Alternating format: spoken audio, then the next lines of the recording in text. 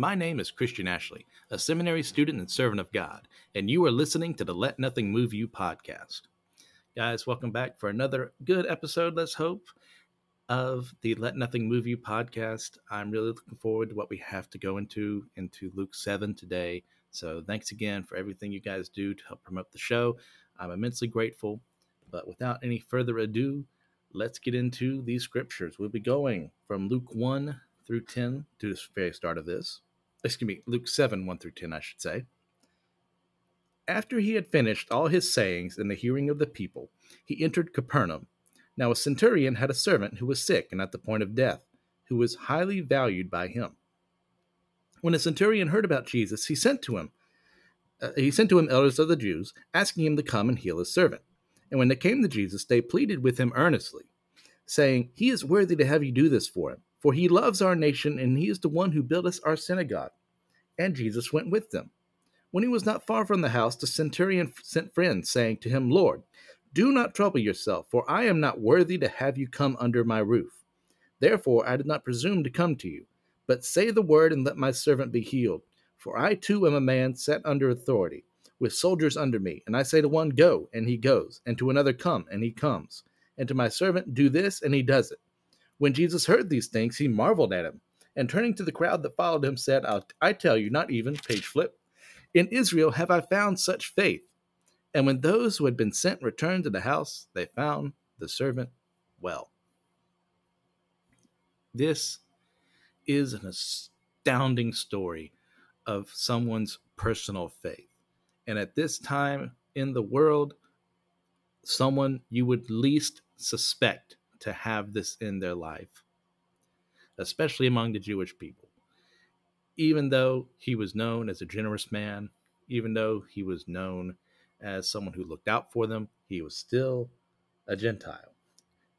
He was still an outsider.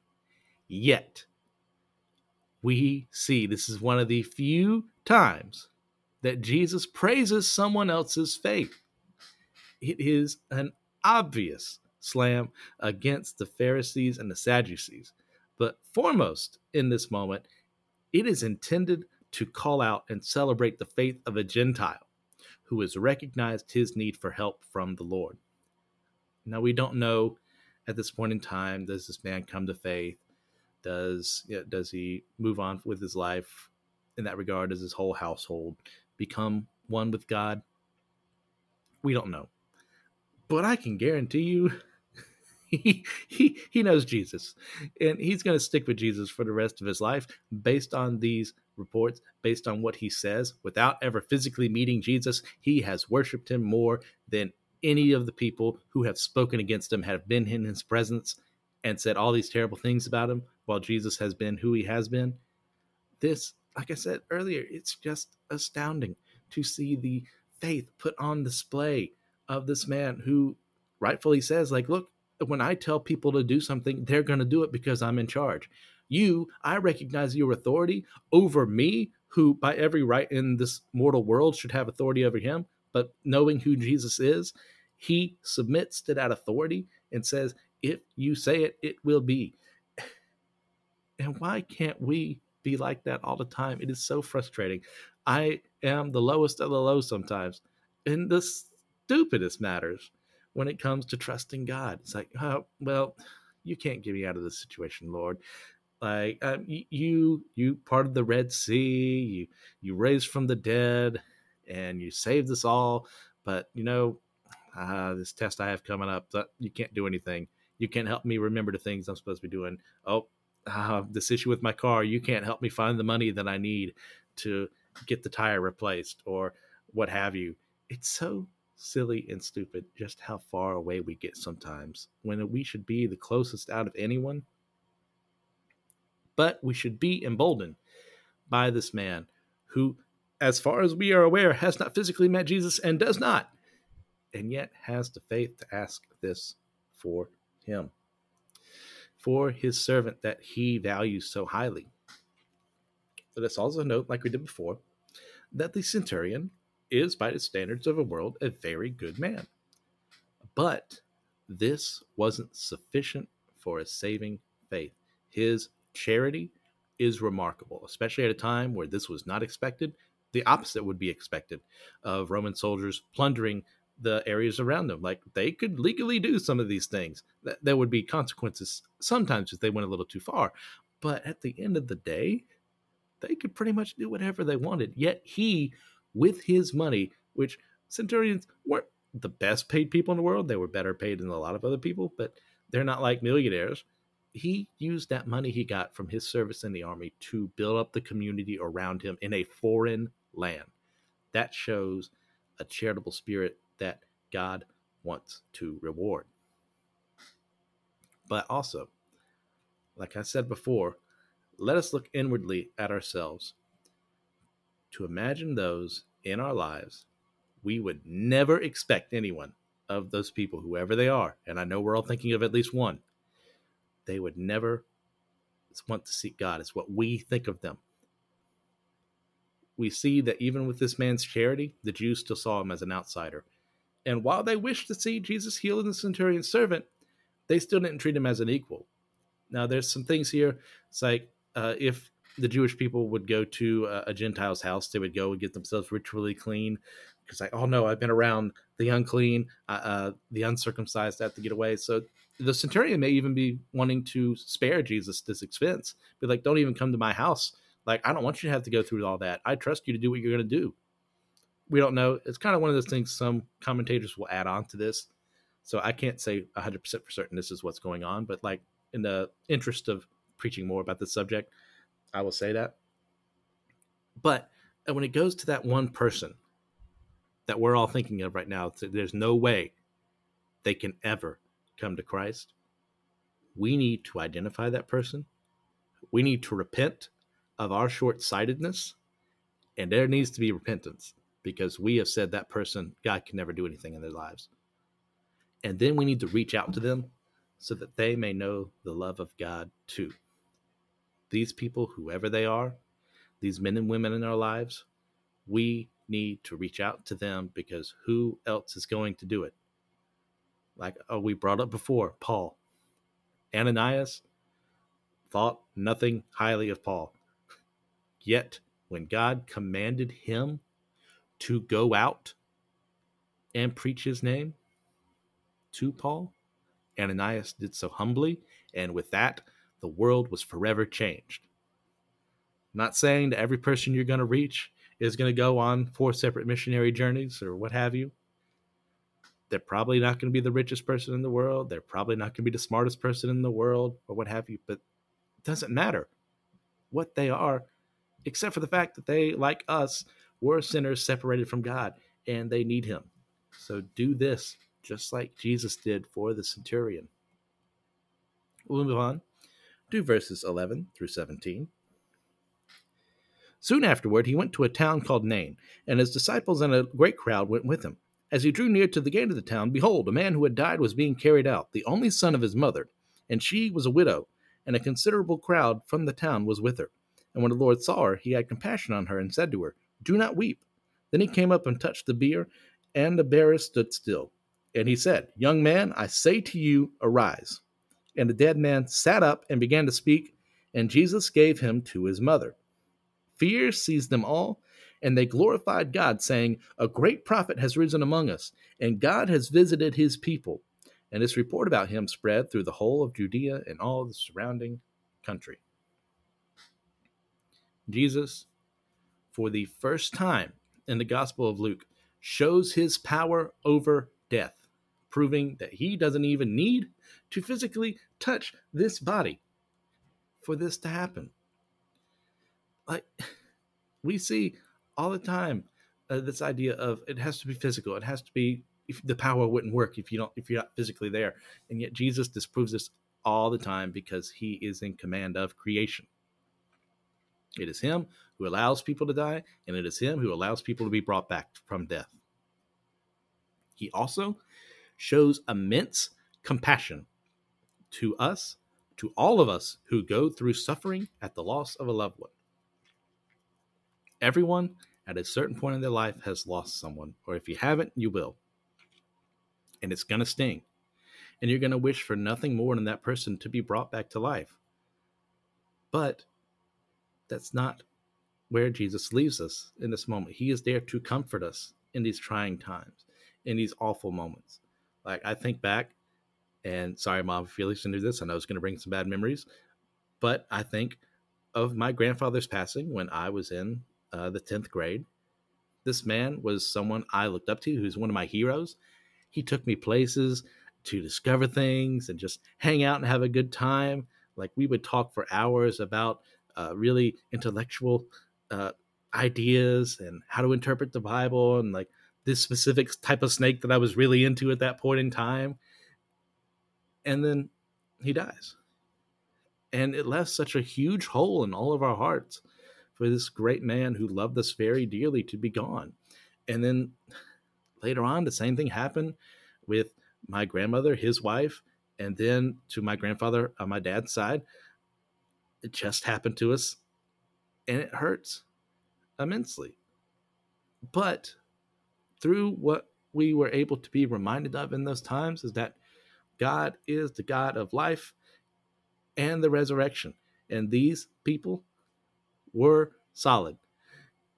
Some of them took a little longer, but at the end of the day, they reached out to God for deliverance and repentance of their sins, and they are going to be in eternity, and it is much better than anything here. We lose sight of that. But Jesus, with this woman, gives her something that she desperately needs.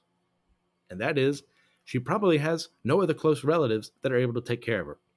And even if she does, well, then she sees herself as a burden because at being this the time that it is, she has no job.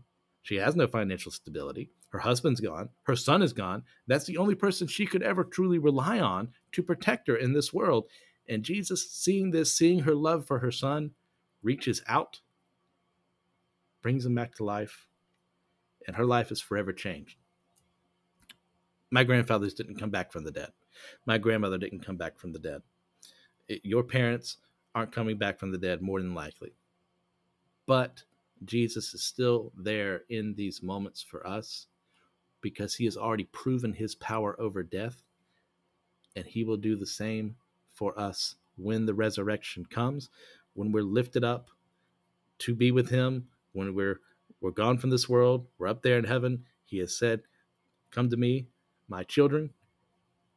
Everything is going to be better. If you're suffering through this right now, I've been there. It will get better. I remember more often than not the great things about my grandparents and what they did for me than the feelings of sadness that come from their loss. Not to say that you can never feel that sadness. It's okay to feel sad. It's okay to feel that loss.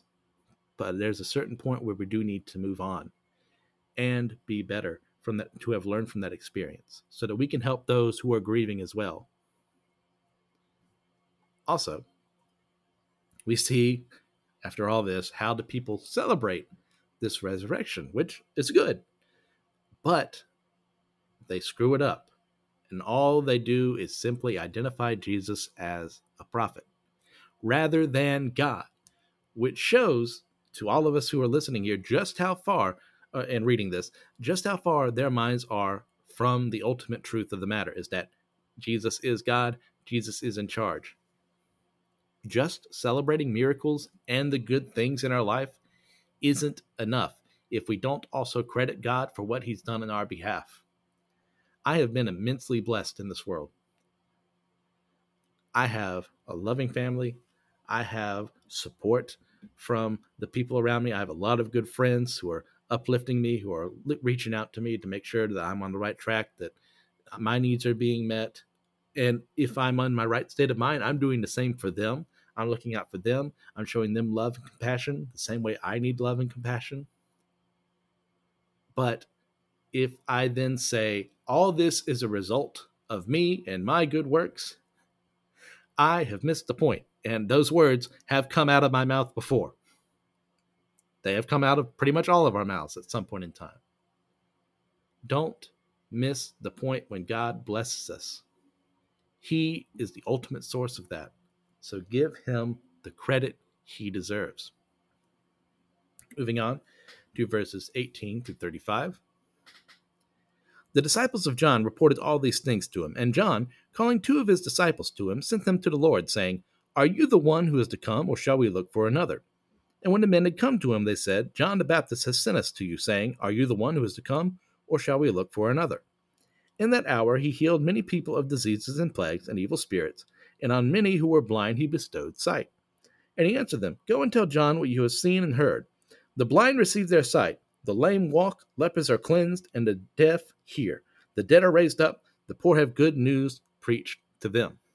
And blessed is the one who is not offended by me. When John's messengers had gone, Jesus began to speak to the crowds concerning John. What did you go out into the wilderness to see? A reed shaken by the wind? What then did you go out to see? A man dressed in soft clothing? Behold, those who are dressed in splendid clothing and live in luxury are in king's courts. What then did you go out to see? A prophet? Yes, I tell you, and more than a prophet. This is he of whom it is written, this is from Malachi, Behold, I send my messenger before your face, who will prepare your way before you. I tell you, among those born of women, none is greater than John. Yet the one who is least in the kingdom of God is greater than he. When all the people heard this, and the tax collectors too, they declared God just, having been baptized with the baptism of John, but the Pharisees and the lawyers rejected the purpose of God for themselves, not having been baptized by him. To what then shall I compare the people of this generation? And what are they like? They are like children sitting in the marketplace and calling to one another. We played the flute for you, and you did not dance. We sang a dirge, and you did not weep. For John the Baptist has come eating no bread and drinking no wine, and you say, He has a demon. The Son of Man has come eating and drinking, and you say, Look at him, a glutton and a drunkard, a friend of tax collectors and sinners. Yet wisdom is justified by all her children. A lot to unpack here. We see something truly important in this bit of scripture, in that we see on display fully John's doubts over Jesus' divinity. John knows who Jesus is. He's been told what his mission is. He knows who Jesus is. He saw the Holy Spirit descending on Jesus during his baptism, and then he heard God speak directly to them. No one here that I'm aware of has seen either of those things. Yet, he doubted. Guys, doubt happens to us all. And there is nothing inherently wrong with that. The people of Israel, when they left Egypt, God was there as a smoke cloud during the day and a pillar of fire at night every single night. They physically saw that every single day, every single night. And they still rebelled. They still said God didn't love them. They forgot about all the times he had delivered them. And John has seen Jesus. He has heard of the miracles. And he still doubts. So what hope do we have? Well, guess what?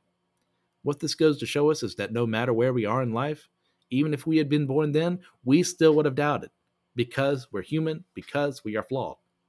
So what then do we do with that information? We work on it. Doubt always happens. And if it isn't, there's probably something wrong. Maybe you're not being challenged enough. Maybe you're not seeking out enough about the Bible. Look, there are some passages you're going to read. We eventually get to other sections where you're going to go, wait, I've never read that before. Well, wait, doesn't this contradict that? Well, if you don't know your Bible, if you don't know people smart enough to say, hey, this is what it actually means, you're gonna keep doubting. And if you remain there in that doubt, that's when it becomes sinful. Doubt in and of itself is not sinful. I will harp on this as many times as I have to. Doubt in and of itself is not sinful. It is what you do with that doubt that becomes sinful or becomes prosperous.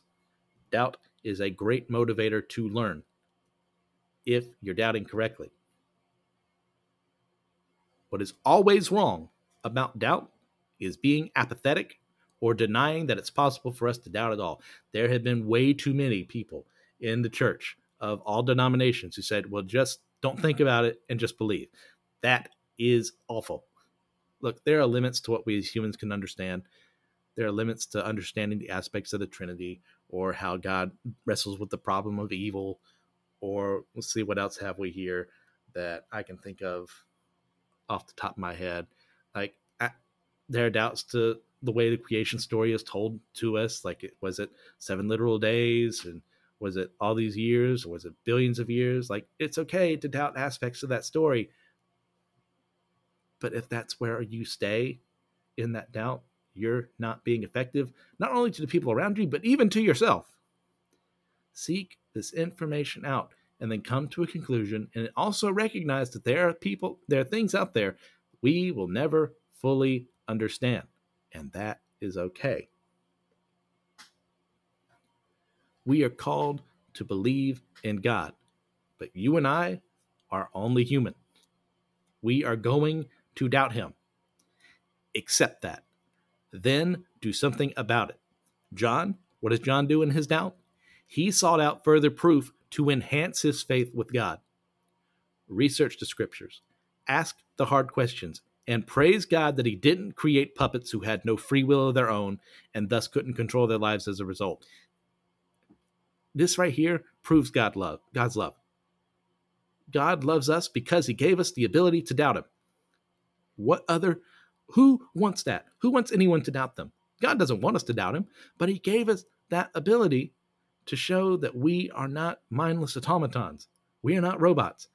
We are thinking, feeling, sapient human beings who are capable of crippling doubt. And that can be a blessing if we use it correctly. So praise God for that. Let us also see Jesus is both kind and chiding to John in his doubt, and answers his questions by pointing out his accomplishments, which cannot be done with purely human hands. The lame cannot walk by someone touching them. The blind cannot see by someone touching them, by someone praying over them, by someone commanding them that their sins be forgiven. Only the power of God could possibly achieve what Jesus has done. Yet, he also kindly, and I say stress kindly, chides John for his doubt. As John knows better, and has let the things of this world distract him from his ministry. But Jesus did not abandon John to his doubt, even when he admonishes him. We need people in our lives who are going to call us out when we know we're doing something wrong, or maybe we don't even know, and we need to hear their voice. This should be done with love. Jesus reprimands John with love. He didn't say, okay, you're doubting me, well, you're done for. No, let me help you, but John, you know better, so let's work on this together. Also with this, Jesus doesn't stay there. He praises John to the people around him. Like, they have just heard this John doubts who Jesus is. So Jesus doesn't let it stay there. He praises John, proclaiming him as the greatest man there for his ministry. However, compared to those who are the least in heaven, John is nothing. None of us are the greatest, but we can all strive to be the least as we act humbly and righteously to honor God with our words and actions. John was the greatest there as far as preaching was concerned, as far as leading people to Christ was concerned, outside of Jesus himself. But we are not always called to be the best. We are called to be faithful. And sometimes it's not going to look like we're successful by being faithful. And that's okay. We submit what God has given to us in humbleness, and he will reward us and praise us for what little we've done that does not look impressive. I'm not Billy Graham. I'm never going to be Billy Graham. I'm not Paul. I'm never going to be Paul. I'm not St. Augustine. I'm never going to be St. Augustine. And that's okay. You know why? Because that's who they were meant to be. I'm called to be Christian Ashley. You are called to be you. And what God chooses to do with that, with us, we should praise him for it. After this, Jesus then rightly condemns the generation of people who will see his mighty works and reject them, as they will have no excuse before God when their judgment comes for why they said no to his son. So the same is true for us if we deny God, who God is, after seeing the world he made, the wonders he created, and the miracles he's performed for us, no matter how small. No one has any excuse before God. Like, I didn't know you. It's like, look, you should know something. And we can wrestle with that question later on in Romans, where we can, as we get to that, like, how is it possible for someone who's never met God to know God? Like, would they be judged guilty? Like, we'll get there later on, I swear. Next up, we'll go to verses 36 through 50. One of the Pharisees asked him to eat with him, and he went into the Pharisee's house and reclined at the table. And behold, a woman of the city who was a sinner, when she learned that he was reclining at a table in the Pharisee's house, brought an alabaster flask of ointment, and standing behind him at his feet, weeping, she began to wet his feet with her tears. Page flip. And wiped the hair of her head, and kissed his feet, and anointed them with the ointment. Now when the Pharisee who had invited him saw this, he said to himself, if this man were a prophet, he would have known who and what sort of woman this is who is touching him, for she is a sinner. And Jesus answering said to him, Simon, I have something to say to you. And he answered, say it, teacher.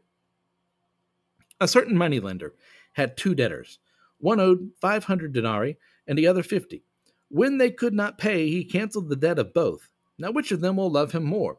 Simon answered, the one, I suppose, for whom he canceled the larger debt. And he said to him, you have judged rightly. Then turning toward the woman, he said to Simon, do you see this woman? I entered your house, you gave me no water for my feet, but she has wet my feet with her tears and wiped them with her hair. You gave me no kiss, but from the time I came in, she has not stopped ceasing to kiss my feet. You did not anoint my head with oil, but she has anointed my feet with ointment.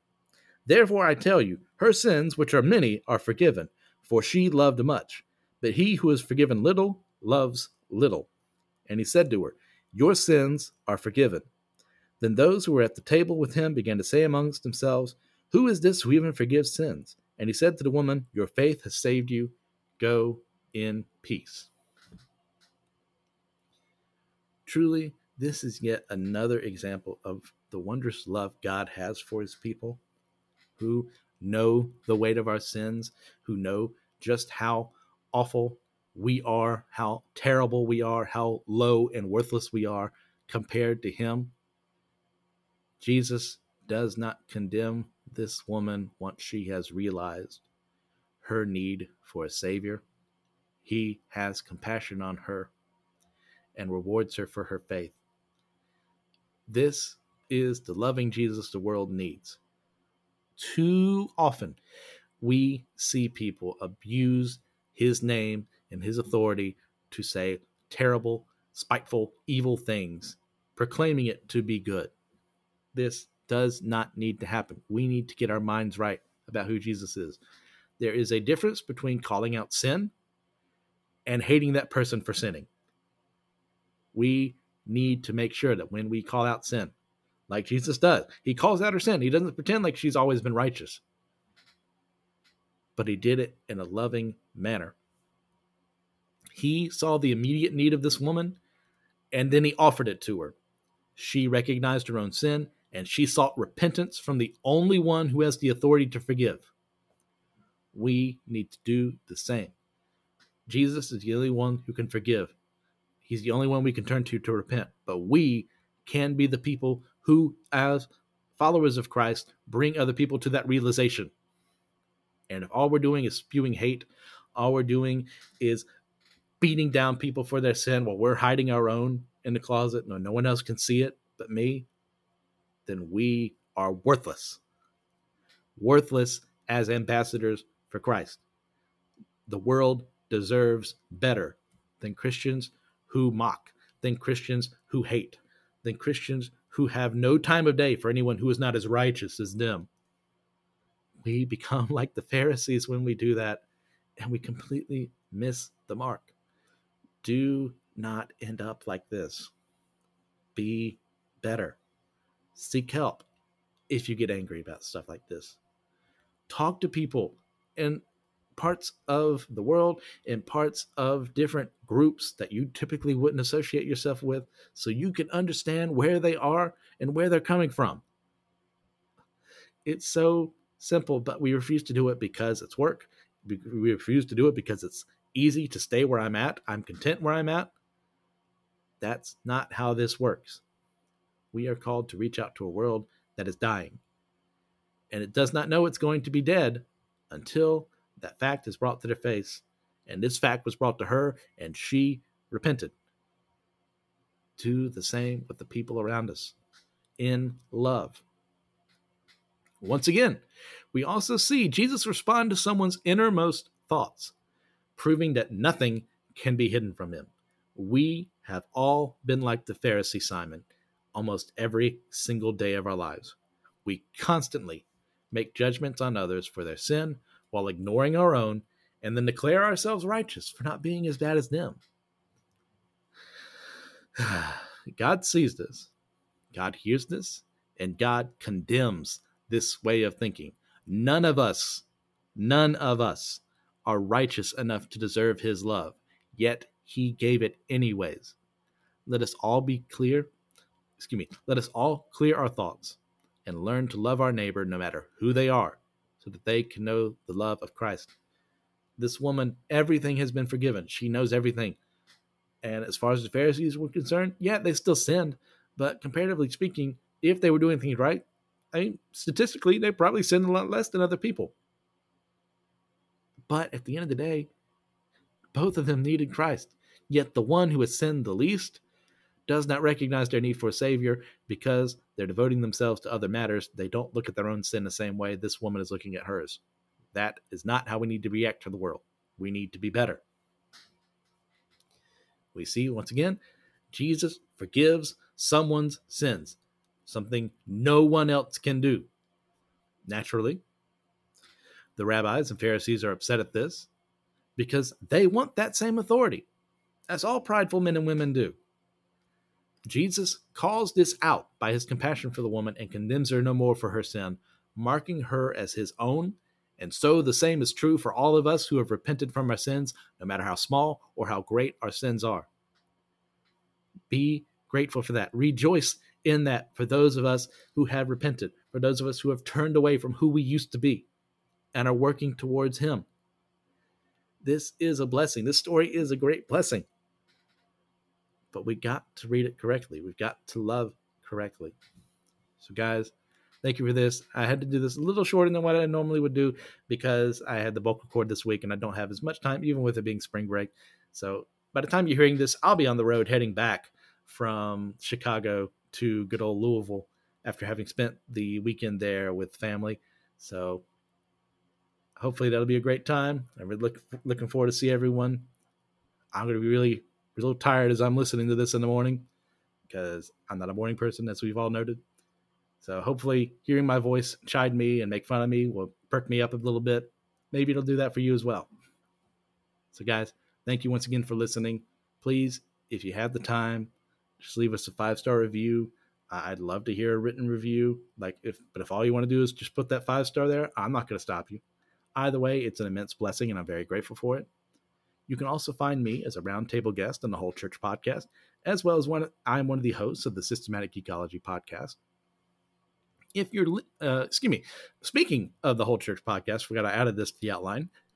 If you're interested in attending the Every Tribe, Denomination, and Tongue event, the convention that is happening on May 11th to the 13th, this will be in Chapel Hill, North Carolina.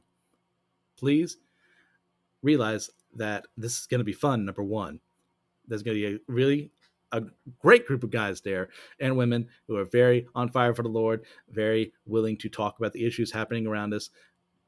And it's just going to be a fun time. We're just going to geek out on some stuff. We're going to just enjoy each other's company. Like, I'll be meeting some of these guys for the first time in person, and I'm really looking forward to that. But what has been offered to you, my dear listeners, is a special code that if you put this in, you will get $20 off of your ticket price. This code is unmoved, and that's in all caps. Like I said, $20 off your tickets for a 3-day event. Pretty dang good deal, if I do say so myself. So if you're interested in doing that, please, we'd love to see you. I'd love to talk to you. You want to talk about the show? You want to talk about what's going on in your life? Let's do this thing. It's going to be fun. I'm so hyped for this. I can't wait. But also, like I was about to say before I remember this, you can also find, if you're interested in my fiction writing, you can find my works at starvingwritersguild.com or on Amazon by searching the name MC Ashley. If you're all interested in some further solid studies into the Bible and its teachings, then check out the My Seminary Life podcast hosted by Brandon Knight and the Buddy Walk With Me podcast hosted by Joe Day. Both of those guys are real solid. You're going to get some good teaching there. I highly recommend them. Go check them out. At the end of the day, you can contact us at letnothingmoveyoupodcast@gmail.com. Looking forward to seeing your emails there. And with all that in mind, God bless you all in accordance to his will and not mine. And allow me one more time to remind you, let nothing move you.